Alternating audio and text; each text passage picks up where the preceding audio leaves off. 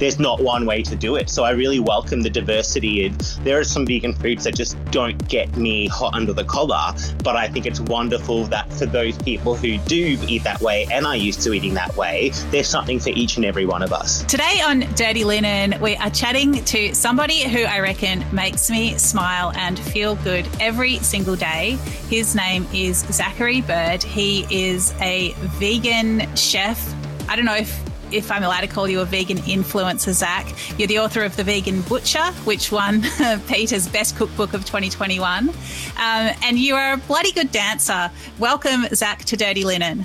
What an intro. Thanks so much for having me, Danny. When people ask you who you are and what do you say? Oh, that's evolved so often and so frequently in the last few years. But at the moment, I'd call myself probably a recipe developer above all. It seems as though that sort of fits everything into one little phrase, I think. Yeah, absolutely. So, and tell us about your presence on social media and, you know, some of the things that you get up to. Well, at the moment, I'm probably on every available platform that you can find on the internet, and I'm just aggressively putting my content out wherever people will see it. But yeah, I just love to share my passion for food and dance and humour and all those little ways that I can get my humour and my passion for vegan food in front of people is really what I'm doing. So that takes a lot of different forms depending on what the day is and what I'm in the mood for. Yeah. So what kinds of things are you, I guess, feeling and putting out there, you know, at the moment? Like what springs to mind? Because for me, it's just like you just find different angles in how to speak about vegan food or being vegan. I find it like I'm not a vegan, but, you know, there's so much vegan food that I love. But it's like, for me, it's really thought-provoking. It's really inclusive, but it doesn't hold back either. Yeah, like how would you characterize your attitude to food comms and veganism? Oh, absolutely. So I would call it, above all, unapologetic. And I think that comes from when I first got into social media and food and looking at the vegan space. In my perspective, it was looking quite homogenous and everyone was sort of saying quite similar things. And it was that sort of health-conscious conversation about, like, here's how to make a bliss ball or a smoothie bowl. And none of that really spoke to me and who I am. So my voice has definitely evolved over the years. But at the moment, I'd say the consistent thing is that I'm just unapologetic about how I feel and how I like to share it, and it turns out that people really respond to that. So I'm stoked as can be about that. Well, tell us about you and being vegan. What happened? How did it start? What's your vibe? So I've been a vegetarian since I was a wee child, probably an early teenager actually, and I went vegan when I was 21 and I didn't really have any passion for food. So that switch to veganism is what sort of sparked my whole career in food, just because the vegan food scene was not nearly as sexy back then as it is today. And I was really galvanized to sort of be a part of that change and see what I could offer to the movement to make it evolve. So when I went vegan maybe 8 or 9 years ago, there was no plant-based meat section in the supermarket. There was no vegan cheese on the shelf. So that's really what brought me into it, really, just out of necessity, I would say at the time. And what's the process of turning that into a career? Well, I started off really just as a hobby. I really wanted to just engage with more people in food because I'd got this newfound passion for food. Because as a young vegetarian, I was just happy with some, you know, Coles Tasty cheese on a pizza, and I would have that 7 days a week, and I was absolutely stoked with it. And then from there, I had to dabble in, as I was experimenting with things, people started really engaging with the fact that I wasn't talking about smoothie bowls. And my first recipe that put me on the map was something called CFC drumsticks, which was a version of a KFC drumstick made out of jackfruit as the chicken flesh. And I used a cauliflower to make a bone. And so it looked really realistic. And it was really a big attempt to one-for-one replicate a dish that I grew up eating and was my Friday night special dish.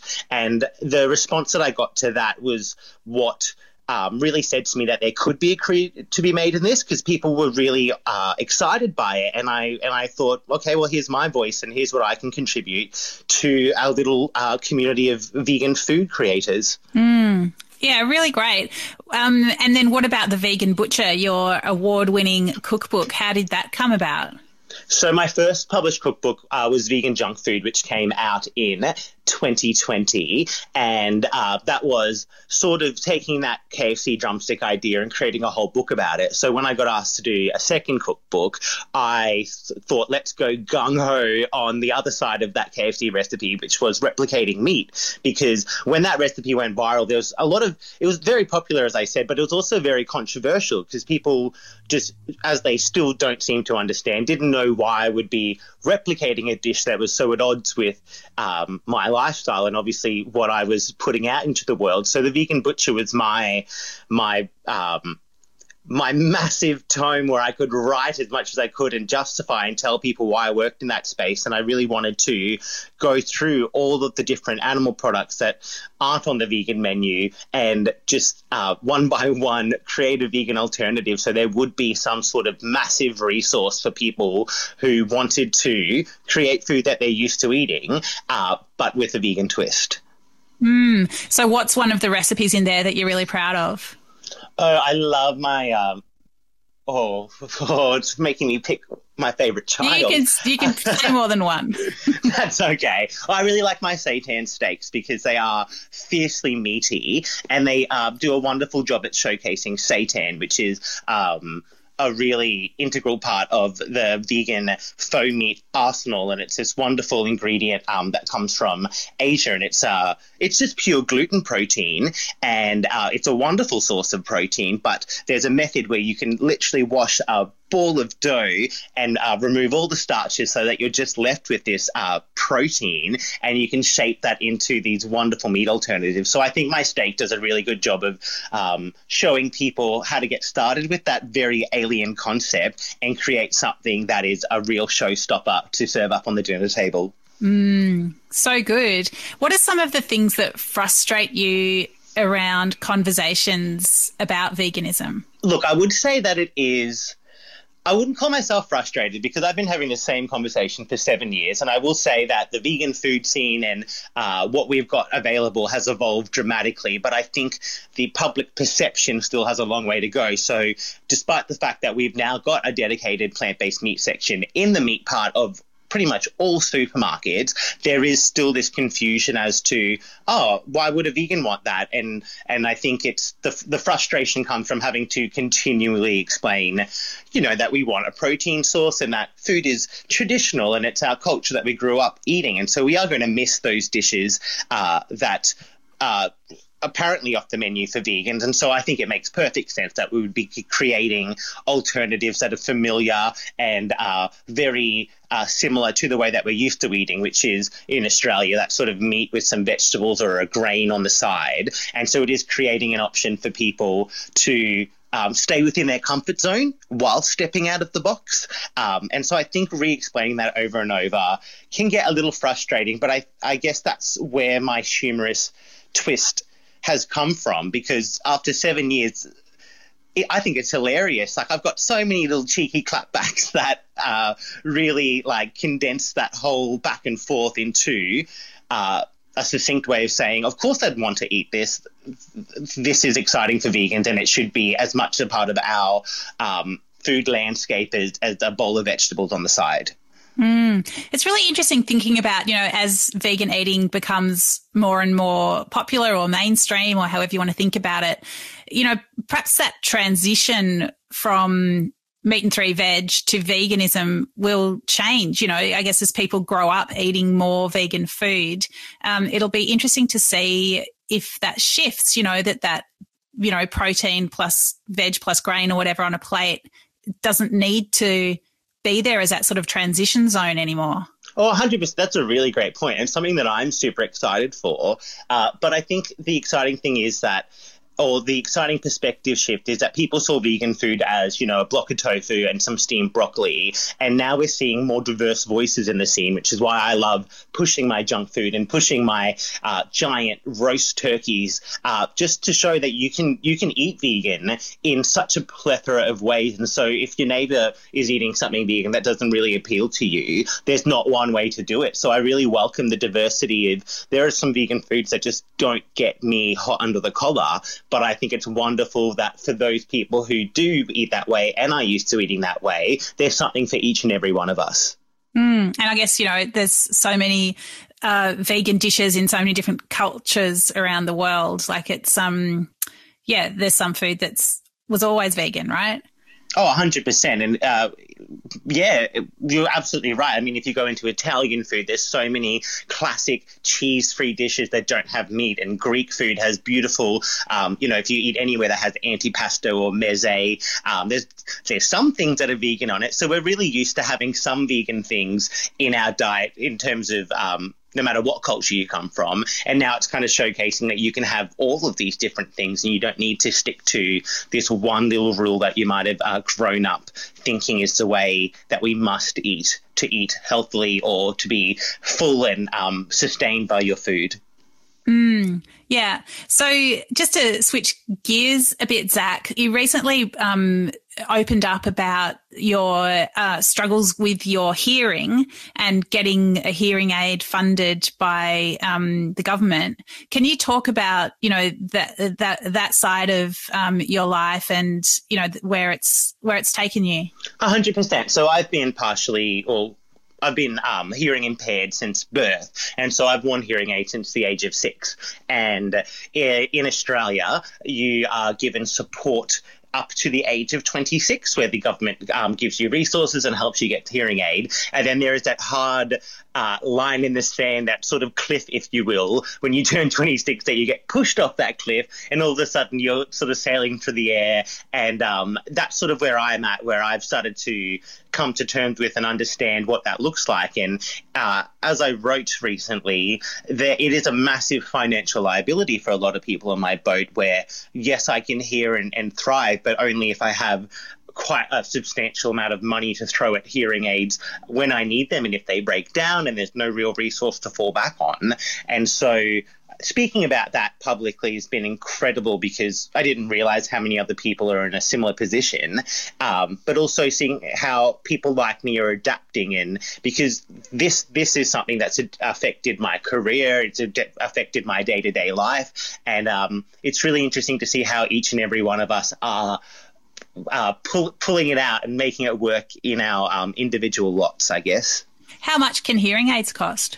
Well, I can tell you directly, my last quote was $8,500 for a pair of hearing aids, which I don't think I need to explain it. That's a massive lot of money to just pull out, to not to better yourself or to have anything particularly exciting, but for $8,500 just to be operating at the bare minimum that a lot of other people, I guess, take for granted, as is the case with every sort of invisible or visible disability.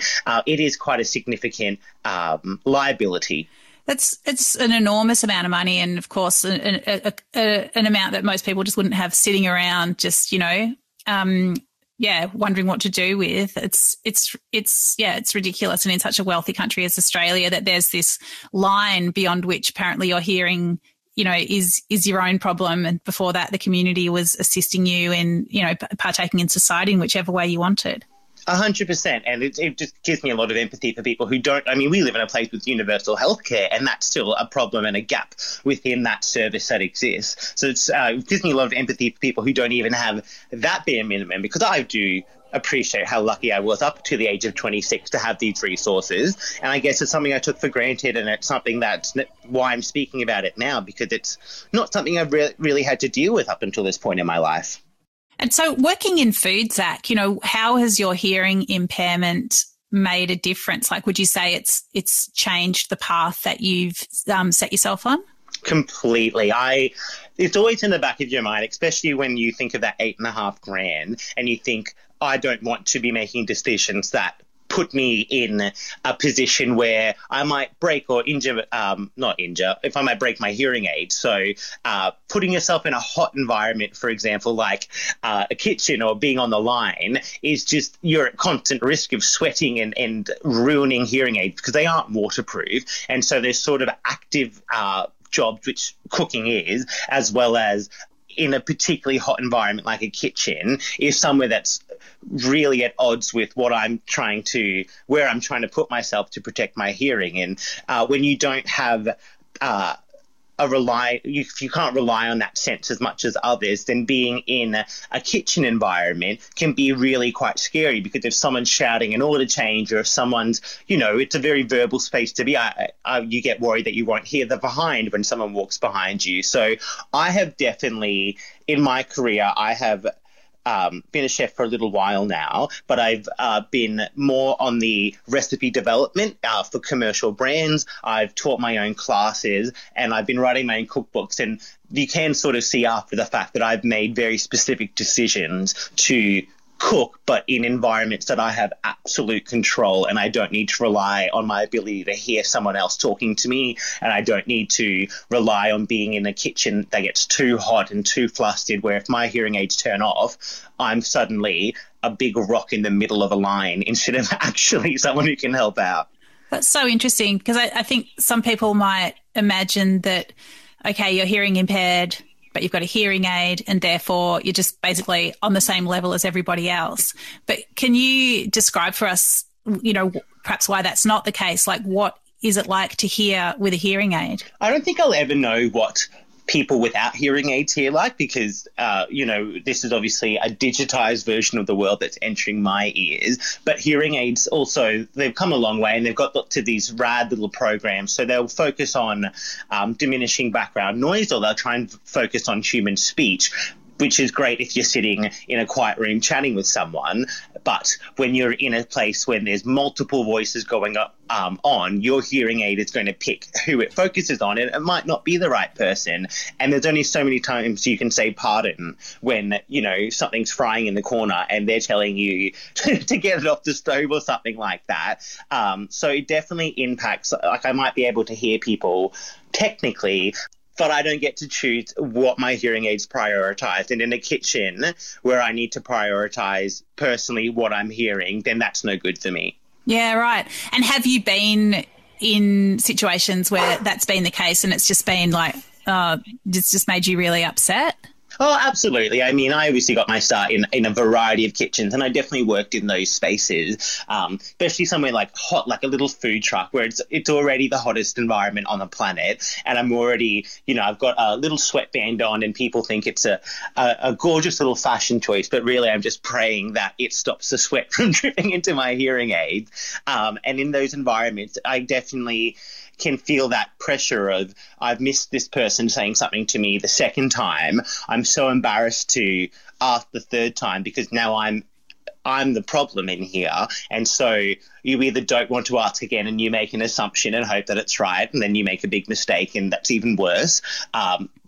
Or you get it right, which is great, but it's that constant anxiety I don't think that gets talked about, where I'm trying to obviously perform at the level I'm expected to, but in the back of my mind, I'm always considering, what have I missed? Am I being a liability to these people? And am I about to just break these hearing aids and have to fork out my life savings just to be able to re-enter this kitchen again tomorrow morning? Wow, it's a lot. I mean, it seems really unfortunate and unfair that people with hearing impairments aren't able to, well, perhaps can't speak for everyone, but there can be challenges in performing to a desired level in a professional kitchen. Can you think of anything structural that could change in the hospitality industry that would make it more welcoming for people with hearing impairments? I don't think off the bat that I would know anything, just because kitchens are these wonderfully designed environments to work efficiently. And so it doesn't really serve the environment to start creating these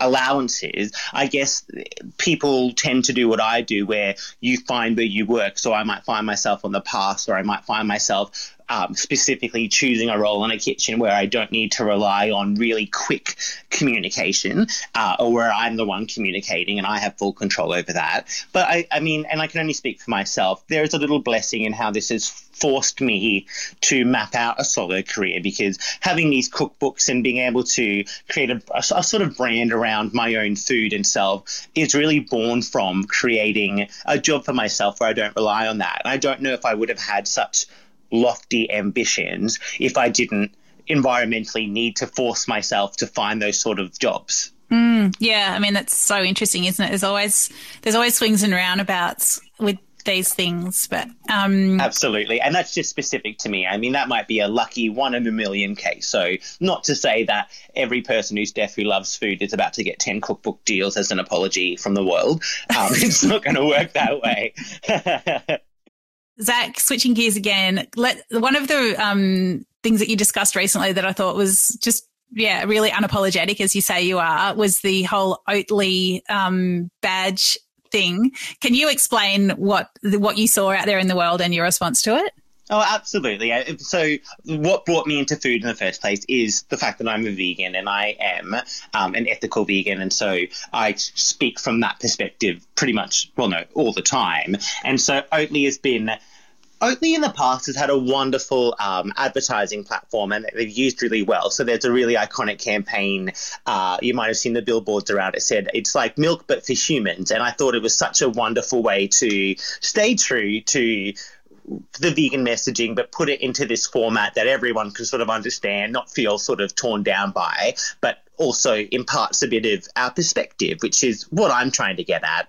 And so recently, Oatly completely dialed back that vibe and did this, what I think they thought was a very lighthearted and cute post. And they put all these badges on a denim jacket, but so many of them really were at odds with what veganism is, but they chose to use the word vegan, which is where I took issue. So they had things like, I'm an activist-ish, or justice for the planet from 8 to 9 a.m. or part-time vegan for life. And that's not to say that we shouldn't be bringing people into the flexitarian movement and encouraging people to make better choices where they can. But when you use the word vegan, which is an overarching lifestyle that says I've chosen to not use animal products where I can possibly do so, it really muddies our message for other people. And so there's a reason the word plant-based exists, and it's to describe those sort of food and food choices disparate from veganism as a social movement. And so when you muddy that up and you're doing that as a very public vegan-friendly brand that has spoken on it in the past, then that's why I sort of drew attention to it on my own social media platforms and said, this is a bit of a miss, guys. Like, you can put this message out without then sort of putting down vegans who I guess have really felt excited that this brand represents us in this commercial space. And it was a bit heartbreaking to see us sort of trod on in a way that didn't really serve anyone. I don't think it served Oatly's branding. I don't think it invited people in to try oat milk who weren't already interested. And a lot of vegans just said, oh, now I'm going to have to re-explain to people that I'm not vegan from 8 to 9 a.m. because that's a bit of a joke. Like, it's really making light of something that's quite serious to a lot of people.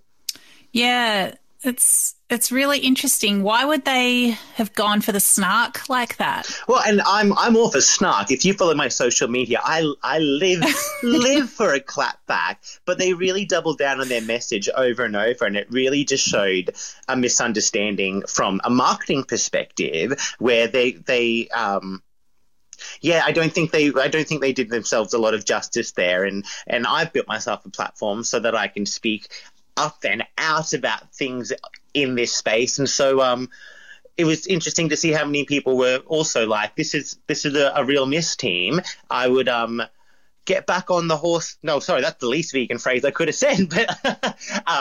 But you know, they did come from a really good place originally. And so I guess there was that sort of perspective of, oh, come on, Oatly, like, you know better than this. You've proven that you've got the right idea. You just need your marketing intern to maybe read a one-page document on the word vegan and how not to bastardize it for profit. Yeah, interesting. Yeah. Did they respond to you at all? They actually, I woke up yesterday and Oatly had liked, I was wearing a soy boy shirt and I said I was protesting the Oatly intern, and Oatly liked that. So I don't know if that was a bit of sadomasochism, but they definitely saw what I was doing and they did issue an apology.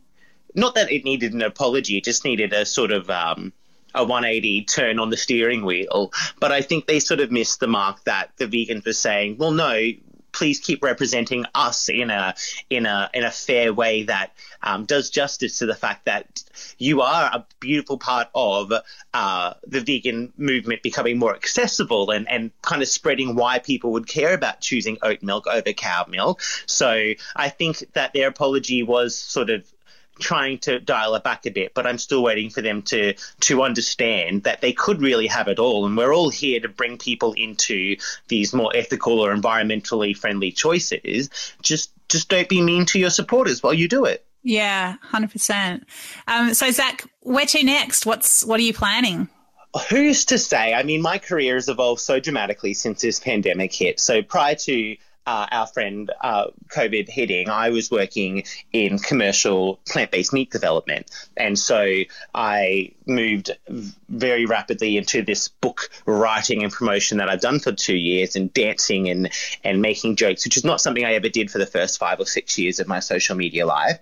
And so now, I guess not that the pandemic's over and the hospitality industry is still being absolutely destroyed from what I can see from all of these rolling silent lockdown, it is interesting for me to then still find a new space where, with my hearing, with the fact that I'm a very vocal vegan chef who only really works in those vegan spaces, I guess I can't quite comment, but I'm excited because when I first became a vegan chef, I never fathomed that I could work on products for Woolworths, or that I could have a cookbook in the hands of Jacinda Ardern, or all of these wonderful things. And so I guess I'm not committing too heavily on anything, just because going with the flow on this has really led me to wonderful heights I couldn't have imagined. Oh, it's so great. What a great tale. Where do you reckon plant-based meats are going? Do you think that they're going to branch out from being enjoyed by vegans? Do you think,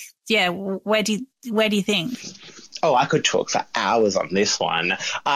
When I was working in plant-based meat development as a vegan, I was so excited to produce product for other vegans and things that I would hope to find in the store. And I would constantly be dialed back and said, no, Zach, vegans are not even 5% of our market, because, that vegans are such a small subsection of a very large community. And so people who are trying Meatless Mondays, people who are just wanting to try one meal there, are still such a big segment of that market. So I think that there's a lot of hope for how big this little segment of the market can grow. And we're at the spot where some faux meat brands are really replicating on flavor. Some have really hit that nutrition, matching the protein and the carbs and the fat that you would hope to find in a little slab of meat. And so I think the next thing is, as this becomes more normalized, the price of plant-based meat as a whole will be coming down and will start competing directly with meat, where you go, oh, it's actually probably cheaper and easier for me not to choose meat tonight. And so I think that we will continue to just compete on those facets, being flavor, price, and nutrition, to a point that it is normalized, where it would be hard to justify having meat when you've got such an array that offers you all that you're looking for. And that doesn't even speak to the fact that we've got lab-grown meat on the way, we've got 3D printed meat. I mean, really any sort of mechanism you want to make a fake piece of meat, people are working on right now. So I don't think we've seen the heights that plant-based meat are going to reach, and I don't think we've even seen a small percentage of where we're going to get to. Yeah, I'm sure you're right. And lab-grown meat is so interesting. Like, would you be all about that, or not really your vibe?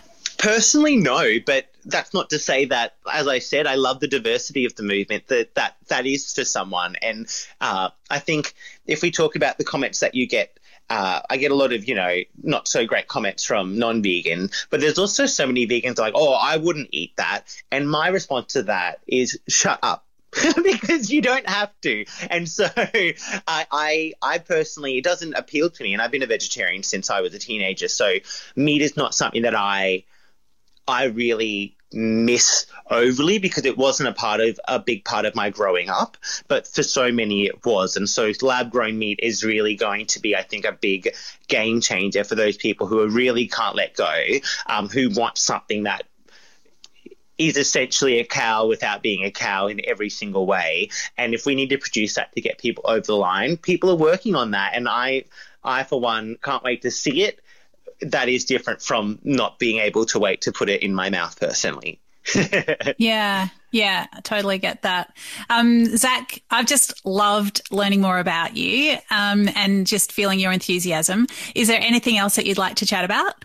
Not off the top of my head. I'm currently, I've moved into my parents for a little bit, and I'm actually really loving having a brand new set of mouths to feed, and they've got a very different palate to mine as meat eaters and people who sort of, I guess, are the average Aussie demographic that I'm looking to cater to. So I'm really having a lot of fun. I'm doing a series on my social media at the moment, which is making my dad school lunches, because he's a school principal. And so the tables have turned, and at the moment I'm preparing his meals for school. And I'm just really enjoying having these different palettes to cook for and sharing that with the world. So I can't wait to share more of that and see where that takes me. What's been a school lunch winner? Oh, fried rice. My parents go off for a good fried rice with, because they love the tofu. Tofu's got such not a public image issue, because it's people love tofu in an Asian restaurant when it's prepared in these traditional ways and it's a side dish. But I think my fried rice with my secret is a bit of apricot jam in the marinade on the tofu. It gets everyone sing. Oh, yes, you've got to have soy sauce, garlic, ginger, apricot jam, tomato sauce, bit of hot sauce, and everyone sings tofu's praises after they try that. So I would say that's the biggest winner so far. I'm definitely going to try that. You've got me really thinking now. I'm just like, I've got some kumquat marmalade. How would that be with the tofu? Oh, okay. Report back on that one, mate. Yep, I will. Zach, thank you so much for taking the time to have a chat to us today. It's just awesome to have you on the show. Thanks for sharing your tale with Dirty Linen. It's been a delicious treat. Thank you for having me, Danny. This is Dirty Linen, and I'm Danny Vallant. We air the issues that the hospitality industry finds hard to talk about, hearing from different people with unique perspectives. We want to hear from you as well. If you have something that needs to be said about a topic, get in touch so we can include your perspective. Contact us at dirtylinen@deepintheweeds.com.au or hit us up on Insta at Dirty Linen Podcast. We can't wait to hear from you. This